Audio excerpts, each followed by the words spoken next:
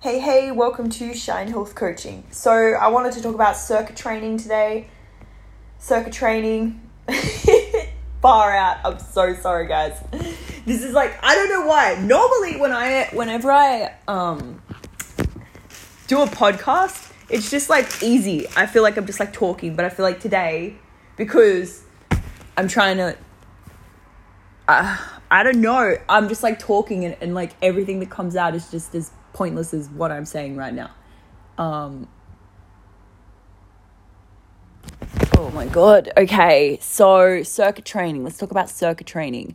So circuit training is a really good way to get your cardio in and your strength training in. So basically what you want to do is you want to have 5 to 10 different stations set up depending on how fit you are. So let's just go with 5, all right, for now. Stay you're starting out.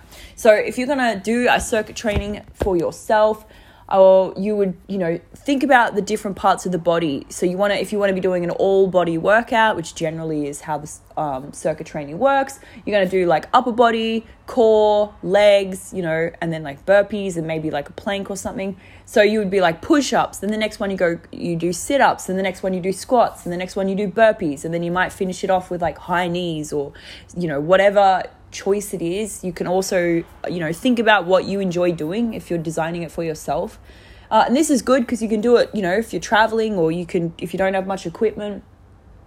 Body weight exercises are great because you need to focus on your like stability within your body, and so you can play around with the rest times between these. Generally you have like 30-second rest, or you might, so you do the circuit and then you have like a 30-second rest, but you can go all the way out to like 3 minutes. But the point of this is that you want to keep going, don't stop. So it's like, that's why it's mainly focused on cardio. And they can be a lot of fun as well if you put some good music on, you get some good vibes going, like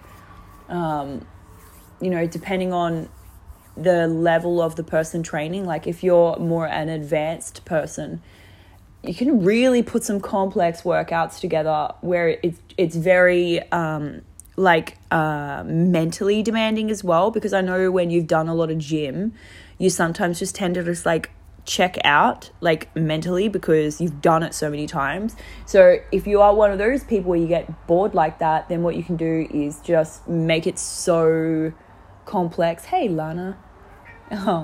Make it so complex that it's gonna make you think about it as well.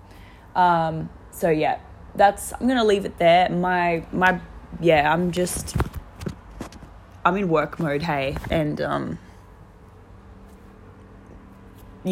really hectic last 24 hours in a good way. Really awesome 24 hours, but I'll be back at it tomorrow.